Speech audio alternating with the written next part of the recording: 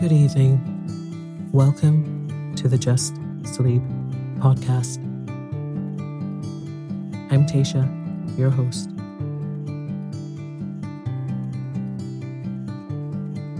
Every week, I will read you an old story to help you relax, put the stressful day behind you, and drift off to sleep.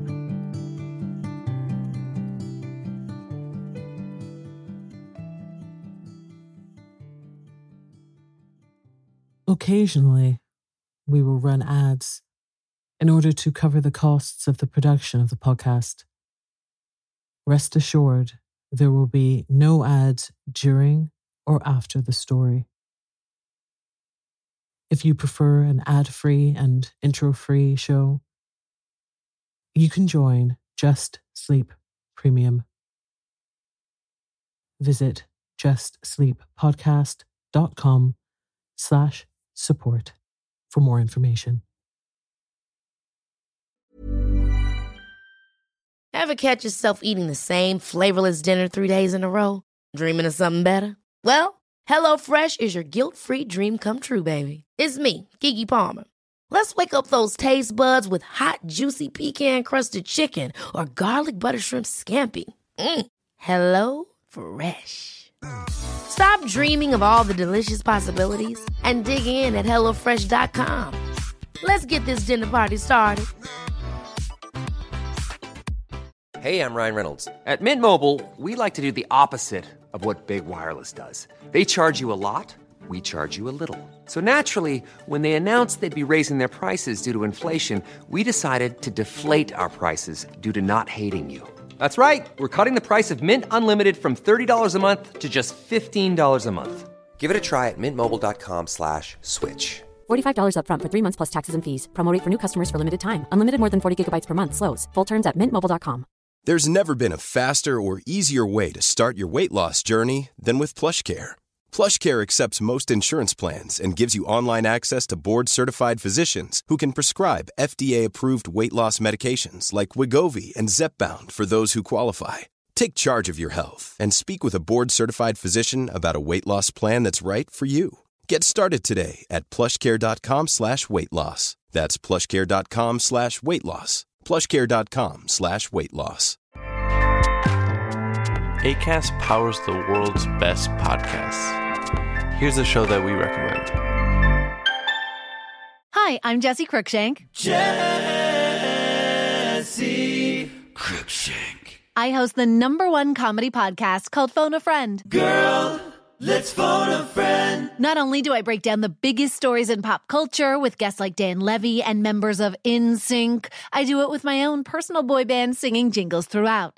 Because it's my show. It's your show, girl. New episodes of Phone a Friend. Yeah. Drop Thursdays wherever you get your podcasts. So work it, girl, yeah, work it. Okay, that's enough. Acast helps creators launch, grow, and monetize their podcasts everywhere. Acast.com.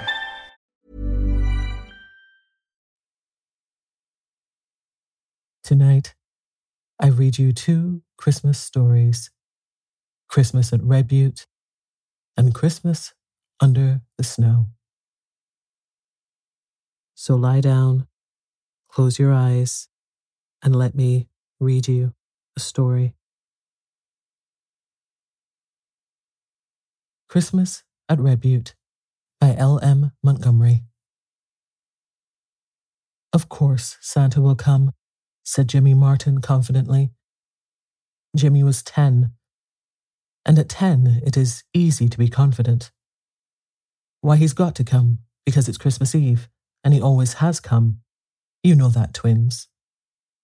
Yes, the twins knew it, and cheered by Jimmy's superior wisdom, their doubts passed away.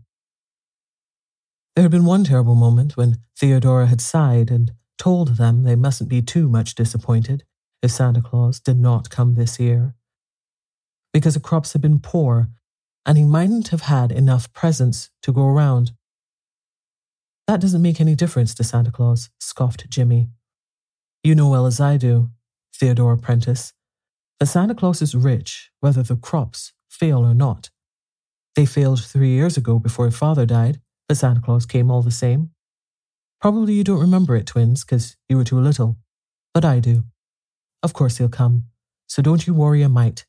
And he'll bring my skates and your dolls. He knows we're expecting them, Theodora, because we wrote him a letter last week and threw it up the chimney. And there'll be candy and nuts, of course. And Mother's gone to town to buy a turkey. I tell you, we're going to have a ripping Christmas. Well, don't use such slangy words about it, Jimmy boy, sighed Theodora. She couldn't bear to dampen their hopes any further. And perhaps Aunt Elizabeth might manage it if the colt sold well. But Theodora had her painful doubts, and she sighed again as she looked out of the window, far down the trail that wound across the prairie, red lighted by the declining sun of the short wintry afternoon. Do people always sigh like that when they get to be 16? Asked Jimmy curiously. You didn't sigh like that when you were only 15, Theodora. I wish you wouldn't. It makes me feel funny, and it's not a nice kind of funniness either. It's a bad habit I've gotten into lately, said Theodora, trying to laugh. Old folks are dull sometimes, you know, Jimmy boy. 16 is awful old, isn't it? Said Jimmy reflectively. I'll tell you what I'm going to do when I'm 16, Theodora. I'm going to pay off the mortgage and buy Mother a silk dress and a piano for the twins. Won't that be elegant? I'll be able to do that because I'm a man. Of course, if I was only a girl, I couldn't. I hope you'll be a good, kind, brave man and a real help to your mother, said Theodora softly, sitting down before the cozy fire and lifting the fat little twins into her lap. Oh, I'll be good to her, never you fear, assured Jimmy, squatting comfortably down on the little fur rug before the stove, the skin of the coyote his father had killed 4 years ago. I believe in being good to your mother, because you've only got the one. Now tell us a story, Theodora. A real jolly story, you know, with lots of fighting in it. Only please don't kill anybody. I like to hear about fighting, but I like to have all the people come out alive. Theodora laughed and began a story about the real rebellion of '85, a story which had the double merit of being true and exciting at the same time. It was quite dark when she finished, and the twins were nodding, but Jimmy's eyes were wide open and sparkling. That was great, he said, drawing a long breath. Tell us another. No, it's bedtime for you all, said Theodora firmly. One story at a time is my rule, you know. But I want to sit up till Mother comes home, objected Jimmy. You can't. She may be very late, for she would have to wait to see Mr. Porter. Besides, you don't know what time Santa Claus might come, if he comes at all. If he were to drive along and see you children up instead of being sound asleep in bed, he might go right on and never call at all. This argument was too much for Jimmy.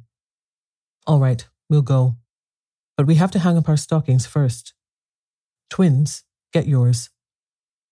The twins toddled off in great excitement and brought back their Sunday stockings, which Jimmy proceeded to hang along the edge of the mantel shelf. This done, they all trooped obediently off to bed. Theodora gave another sigh and seated herself at the window, where she could watch the moonlit prairie for Mrs. Martin's homecoming and knit at the same time. I'm afraid that you will think from all the sighing Theodora was doing that she was a very melancholy and despondent young lady. You couldn't think anything more unlike the real Theodora. She was the jolliest, bravest girl of 16 in all Saskatchewan, as her shining brown eyes and rosy dimpled cheeks would have told you, and her sighs were not on her own account, but simply for fear the children were going to be disappointed. She knew that they would be almost heartbroken if Santa Claus did not come, and that this would hurt the patient, hard-working little mother more than all else. 5 years before this, Theodora had come to live with Uncle George and Aunt Elizabeth in the little log house at Red Butte. Her own mother had just died, and Theodora had her only big brother Donald left, and Donald had Klondike fever. The Martins were poor, but they had gladly made room for their little niece, and Theodora had lived there ever since, her aunt's right-hand girl and the beloved playmate of the children. They had been very happy until Uncle George's death 2 years before this Christmas Eve. But since then there had been hard times in the little log house, and though Mrs. Martin and Theodora did their best, it was a woefully hard task to make both ends meet, especially this year when their crops had been poor. Theodora and her aunt had made every sacrifice possible for the children's sake, and at least Jimmy and the twins had not felt the pinch very severely yet. At 7, Mrs. Martin's bells jingled at the door, and Theodora flew out. "Go right in and get warm, Auntie," she said briskly. "I'll take Ned away and unharness him." "It's a bitterly cold night," said Mrs. Martin wearily. There was a note of discouragement in her voice that struck dismay to Theodora's heart. "I'm afraid it means no Christmas for the children tomorrow," she thought sadly, as she led Ned away to the stable. When she returned to the kitchen, Mrs. Martin was sitting by the fire, her face in her chilled hands, sobbing convulsively. "Auntie, oh Auntie, don't," exclaimed Theodora impulsively. It was such a rare thing to see her plucky, resolute little aunt in tears. "You're cold and tired. I'll have a nice cup of tea for you in a trice." "No, it isn't that," said Mrs. Martin brokenly. "It was seeing those stockings hanging there. Theodora, I couldn't get a thing for the children, not a single thing. Mr. Porter would only give $40 for the colt, and when all the bills were paid, there was barely enough left for such necessaries as we must have. I suppose I ought to feel thankful I could get those. But the thought of the children's disappointment tomorrow is more than I can bear. It would have been better to have told them long ago, but I kept building on getting more for the colt. Well, it's weak and foolish to give way like this. We'd better both take a cup of tea and go to bed. It will save fuel." When Theodora went up to her little room, her face was very thoughtful. She took a small box from her table and carried it to the window. In it was a very pretty little gold locket, hung on a narrow blue ribbon. Theodora held it tenderly in her fingers and looked out over the moonlit prairie with a very somber face. Could she give up her dear locket, the locket Donald had given her just before he started for the Klondike? She never thought she could do such a thing. It was almost the only thing she had to remind her of Donald, handsome, merry, impulsive, warm-hearted Donald, who'd gone away 4 years ago with a smile on his bonny face and splendid hope in his heart.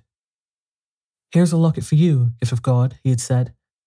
He had such a dear, loving habit of calling her by the beautiful meaning of her name. A lump came into Theodora's throat as she remembered it. "I couldn't afford a chain too, but when I come back, I'll bring you a rope of Klondike nuggets for it." Then he had gone away. For 2 years letters had come from him regularly. Then he wrote that he had joined a prospecting party to a remote wilderness. After that was silence, deepening into anguish of suspense that finally ended in hopelessness. A rumor came that Donald Prentice was dead. None had returned from the expedition he had joined. Theodora had long ago given up all hope of ever seeing Donald again. Hence, her locket was doubly dear to her. But Aunt Elizabeth had always been so good and loving and kind to her. Could she not make the sacrifice for her sake? Yes, she could, and would. Theodora flung up her head with a gesture that meant decision. She took out of the locket the bits of hair, her mother's and Donald's, which it contained. Perhaps a tear or two fell as she did so, and then hastily donned her warmest cap and wraps. It was only 3 miles to Spencer. She could easily walk it in an hour, and as it was Christmas Eve, the shops would be open late. She must walk, for Ned could not be taken out again, and the mare's foot was sore. Besides, Aunt Elizabeth must not know until it was done. As stealthily as if she were bound on some nefarious errand, Theodora slipped downstairs and out of the house. The next minute she was hurrying along the trail in the moonlight. The great, dazzling prairie was around her, the mystery and splendor of the northern night all about her. It was very calm and cold, but Theodora walked so briskly that she kept warm. The trail from Red Butte to Spencer was a lonely one. Mr. Lurgan's house, halfway to town, was the only dwelling on it. When Theodora reached Spencer, she made her way at once to the only jewelry store the little town contained. Mr. Benson, its owner, had been a friend of her uncle's, and Theodora felt sure that he would buy her locket.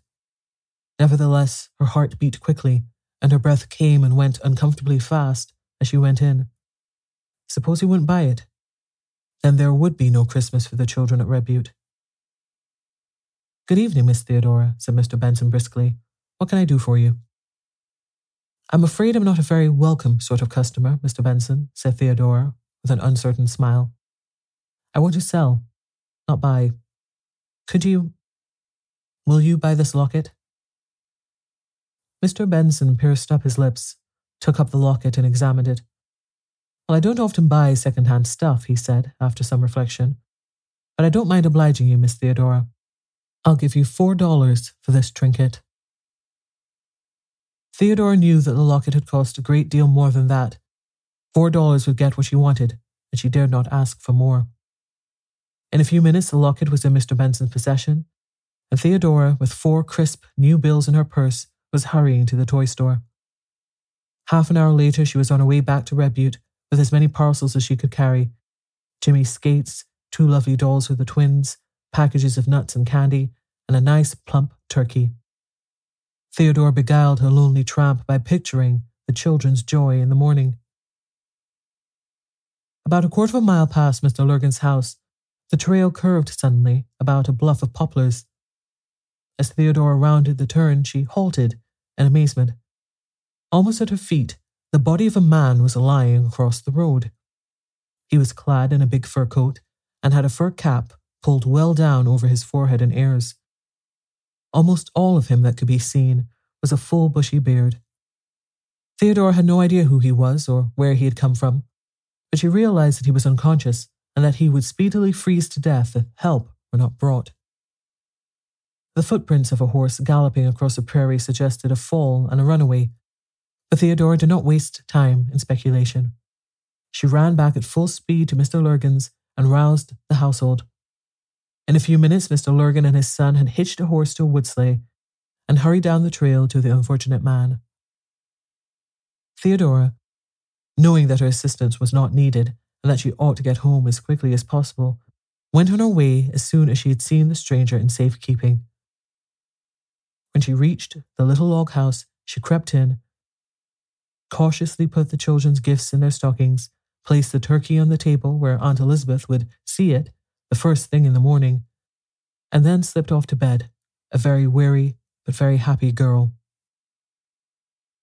The joy that reigned in the little log house the next day more than repaid Theodora for her sacrifice. "Whoopee, didn't I tell you that Santa Claus would come all right?" shouted the delighted Jimmy. "Oh, what splendid skates." The twins hugged their dolls in silent rapture, but Aunt Elizabeth's face was the best of all. Then the dinner had to be prepared, and everybody had a hand in that. Just as Theodora, after a grave peep into the oven, had announced that the turkey was done, a sleigh dashed around the house. Theodora flew to answer the knock at the door, and there stood Mr. Lurgan and a big, bewhiskered, fur-coated fellow whom Theodora recognized as the stranger she had found on the trail. But was he a stranger? There was something oddly familiar in those merry brown eyes. Theodora felt herself growing dizzy. "Donald," she gasped. "Oh, Donald." And then she was in the big fellow's arms, laughing and crying at the same time. Donald it was indeed. And then followed half an hour during which everybody talked at once, and the turkey would have been burned to a crisp had it not been for the presence of mind of Mr. Lurgan, who, being the least excited of them all, took it out of the oven and set it on the back of the stove. "To think that it was you last night, and that I never dreamed it," exclaimed Theodora. "Oh, Donald, if I hadn't gone to town." "I'd have frozen to death, I'm afraid," said Donald soberly. "I got into Spencer on the last train last night. I felt that I must come right out. I couldn't wait till morning. But there wasn't a team to be got for love or money. It was Christmas Eve and all the livery rigs were out. So I came on horseback. Just by that bluff, something frightened my horse and he shied violently. I was half asleep and thinking of my little sister, and I went off like a shot. I suppose I struck my head against a tree." Anyway, I knew nothing more until I came to in Mr. Lurkin's kitchen. I wasn't much hurt, feel none the worse except for a sore head and shoulder. But oh, gift of God, how you have grown. I can't realize that you are the little sister I left 4 years ago. I suppose you've been thinking I was dead? Yes. And oh, Donald, where have you been? Well, I went way up north with a prospecting party. We had a tough time the first year, I can tell you, and some of us never came back. We weren't in a country where post offices were lying round loose either, you see. Then at last, just when we were about giving up in despair, we struck it rich. I've brought a snug little pal home with me, and things are going to look up in this log house. There'll be no more worrying for you, dear people, over mortgages. I'm so glad, for Auntie's sake, said Theodora with shining eyes. But oh, Donald, it's best of all just to have you back. I'm so perfectly happy that I don't know what to do or say. Well, I think you might have dinner, said Jimmy in an injured tone. The turkey's getting stone cold, and I'm almost starving. I just can't stand it another minute. So with a laugh, they all sat down to the table and ate the merriest Christmas dinner the little log house had ever known.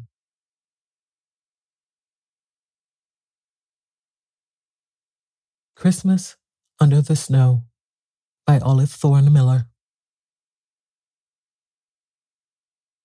It was just before Christmas, and Mr. Barnes was starting for the nearest village. The family were out at the door to see him start and give him the last charges. Don't forget the Christmas dinner, Papa, said Willie. Especially the chickens for the pie, put in Nora. And the waisins, piped up little Tot, standing on tiptoe to give Papa a goodbye kiss. I hate to have you go, George, said Mrs. Barnes anxiously. It looks to me like a storm. Oh, I guess it won't be much, said Mr. Barnes lightly. And the youngsters must have their Christmas dinner, you know. Well, said Mrs. Barnes, remember this, George. If there is a bad storm, don't try to come back. Stay in the village till it is over. We can get along for a few days, can't we, Willie? Turning to the boy who was giving the last touches to the harness of old Tim, the horse. Oh yes, Papa, I can take care of Mamma, said Willie earnestly. And get up the Christmas dinner out of nothing? Asked Papa, smiling. I don't know, said Willie, hesitating, as he remembered the proposed dinner in which he felt a deep interest. What could you do for the chicken pie? Went on Papa with a roguish look in his eye. Or the plum pudding? Or the raisins? Broke in Tot anxiously. Tot has her heart set on the raisins, said Papa, tossing the small maiden up higher than his head and dropping her all laughing on the doorstep. And Tot shall have them ashore, if Papa can find them. Now goodbye all. Willie, remember to take care of Mamma, and I depend on you to get up a Christmas dinner if I don't get back. Now, wife, don't worry, were his last words as the faithful old horse started down the road.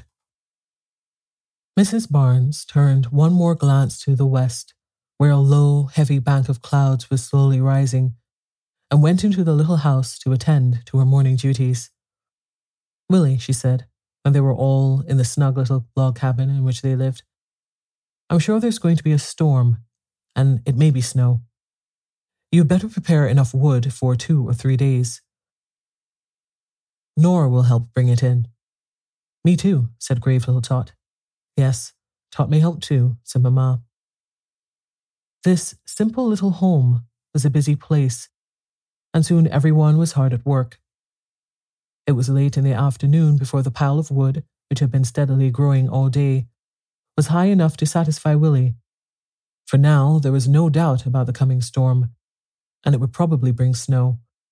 No one could guess how much in that country of heavy storms. I wish the village was not so far off, so that Papa could get back tonight, said Willie, as he came in with his last load. Mrs. Barnes glanced out of the window. Broad, scattering snowflakes were silently falling, the advance guard, she felt them to be, of a numerous host. So do I, she replied anxiously, or that he did not have to come over that dreadful prairie, where it is so easy to get lost. But old Tim knows the way, even in the dark, said Willie proudly. I believe Tim knows more than some folks. No doubt he does, about the way home, said Mamma. And we won't worry about Papa, but have our supper and go to bed. That'll make the time seem short. The meal was soon eaten and cleared away, the fire carefully covered up on the hearth, and the whole little family quietly in bed. Then the storm, which had been making ready all day, came down upon them in earnest. The bleak wind howled around the corners, the white flakes by millions and millions came with it and hurled themselves upon that house. In fact, that poor little cabin alone on the wide prairie seemed to be the object of their sport. They sifted through the cracks of the wall, around the windows and under the door, and made pretty little drifts on the floor. They piled up against it outside, covered the steps, and then the door, and then the windows, and then the roof, and at last buried it completely out of sight under the soft white mass. And all the time, the mother and her 3 children lay snugly covered up in their beds, fast asleep, and knew nothing about it. The night passed away, and morning came, but no light broke through the windows of the cabin. Mrs. Barnes woke at the usual time, but finding it still dark and perfectly quiet outside, she concluded that the storm was over, and with a sigh of relief turned over to sleep again. About 8 o'clock, however, she could sleep no more, and became wide awake enough to think the darkness strange. At that moment the clock struck, and the truth flashed over her. Being buried under snow is no uncommon thing on the wide prairies, and since they had wood and cornmeal in plenty, she would not have been much alarmed if her husband had been home. But snow deep enough to bury them must cover up all landmarks, and she knew her husband would not rest till he had found them. To get lost on the trackless prairie was fearfully easy, and to suffer and die almost in sight of home was no unusual thing, and was her one dread in living there. A few moments she lay quiet in bed to calm herself and get control of her own anxieties before she spoke to the children. "Willie," she said at last, "are you awake?" "Yes, Mamma," said Willie. "I've been awake ever so long. Isn't it most morning?" "Willie," said the mother quietly, "we mustn't be frightened, but I'm afraid we're snowed in." Willie bounded to his feet and ran to the door. "Don't open it," said Mamma hastily. "The snow may fall in. Light a candle and look out the window." In a moment, the flickering rays of the candle fell upon the window. Willie drew back the curtain. Snow was tightly banked up against it to the top. "Why, Mamma," he exclaimed, "so we are. And how can Papa find us? And what shall we do?" "We must do the best we can," said Mamma in a voice which she tried to make steady, "and trust that it isn't very deep, and that Tim and Papa will find us and dig us out." By this time, the little girls were awake and inclined to be very much frightened, but Mamma was calm now, and Willie was brave and helpful. They all dressed, and Willie started the fire. The smoke refused to rise, but puffed out into the room, and Mrs. Barnes knew that if the chimney were closed, they would probably suffocate if they did not starve or freeze. The smoke in a few minutes choked them, and seeing that something must be done, she put the 2 girls, well wrapped in blankets, into the shed outside the back door, closed the door to keep out the smoke, and then went with Willie to the low attic where a scuttle door opened onto the roof. "We must try," she said, "to get it open without letting in too much snow, and see if we can manage to clear the chimney." "I can reach the chimney from the scuttle with a shovel," said Willie. "I often have with a stick." After much labour and several small avalanches of snow, the scuttle was opened far enough for Willie to stand on the top round of the short ladder and beat a hole through to the light, which was only a foot above.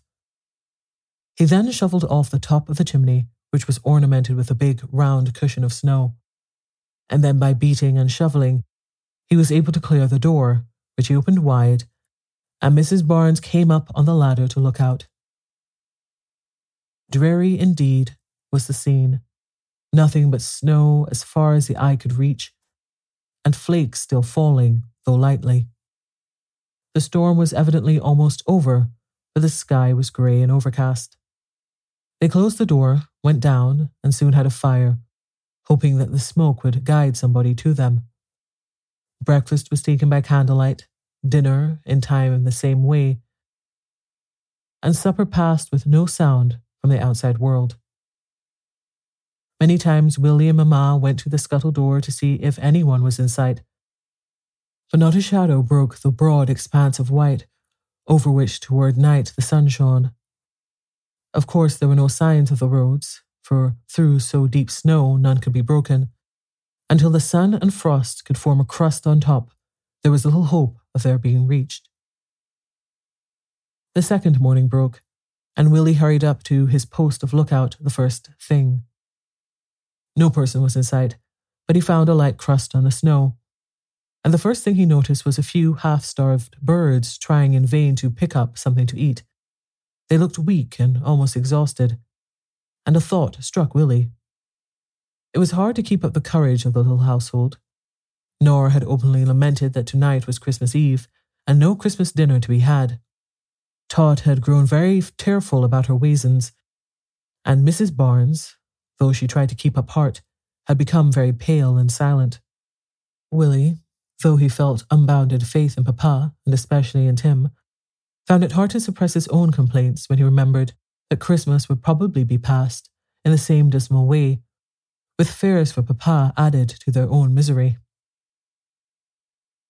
The wood, too, was getting low, and Mama dared not let the fire go out, as that was the only sign of their existence to anybody, and though she did not speak of it, Willie knew too that they had not many candles, and in 2 days at farthest they would be left in the dark.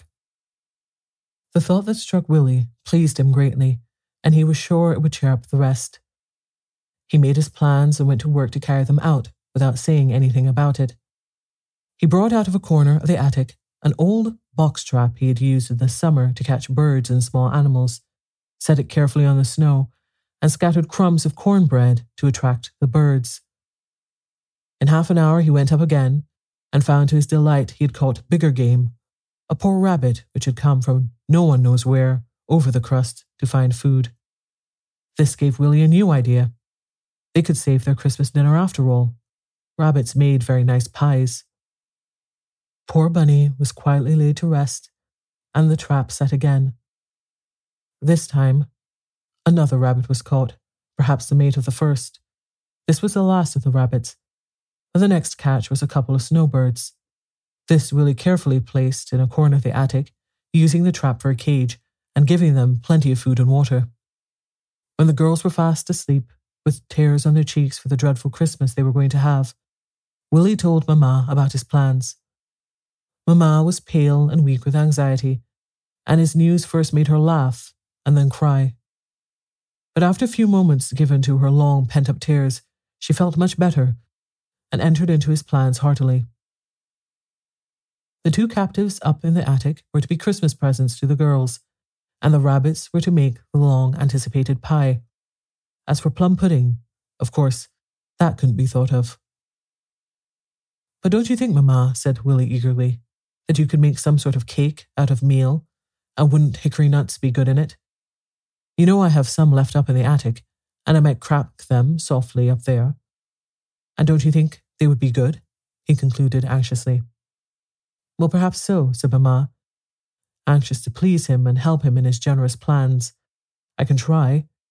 If only I had some eggs, but it seems to me I have heard that snow beaten into cake would make it light, and there's snow enough, I'm sure," she added with a faint smile, the first Willie had seen for 3 days.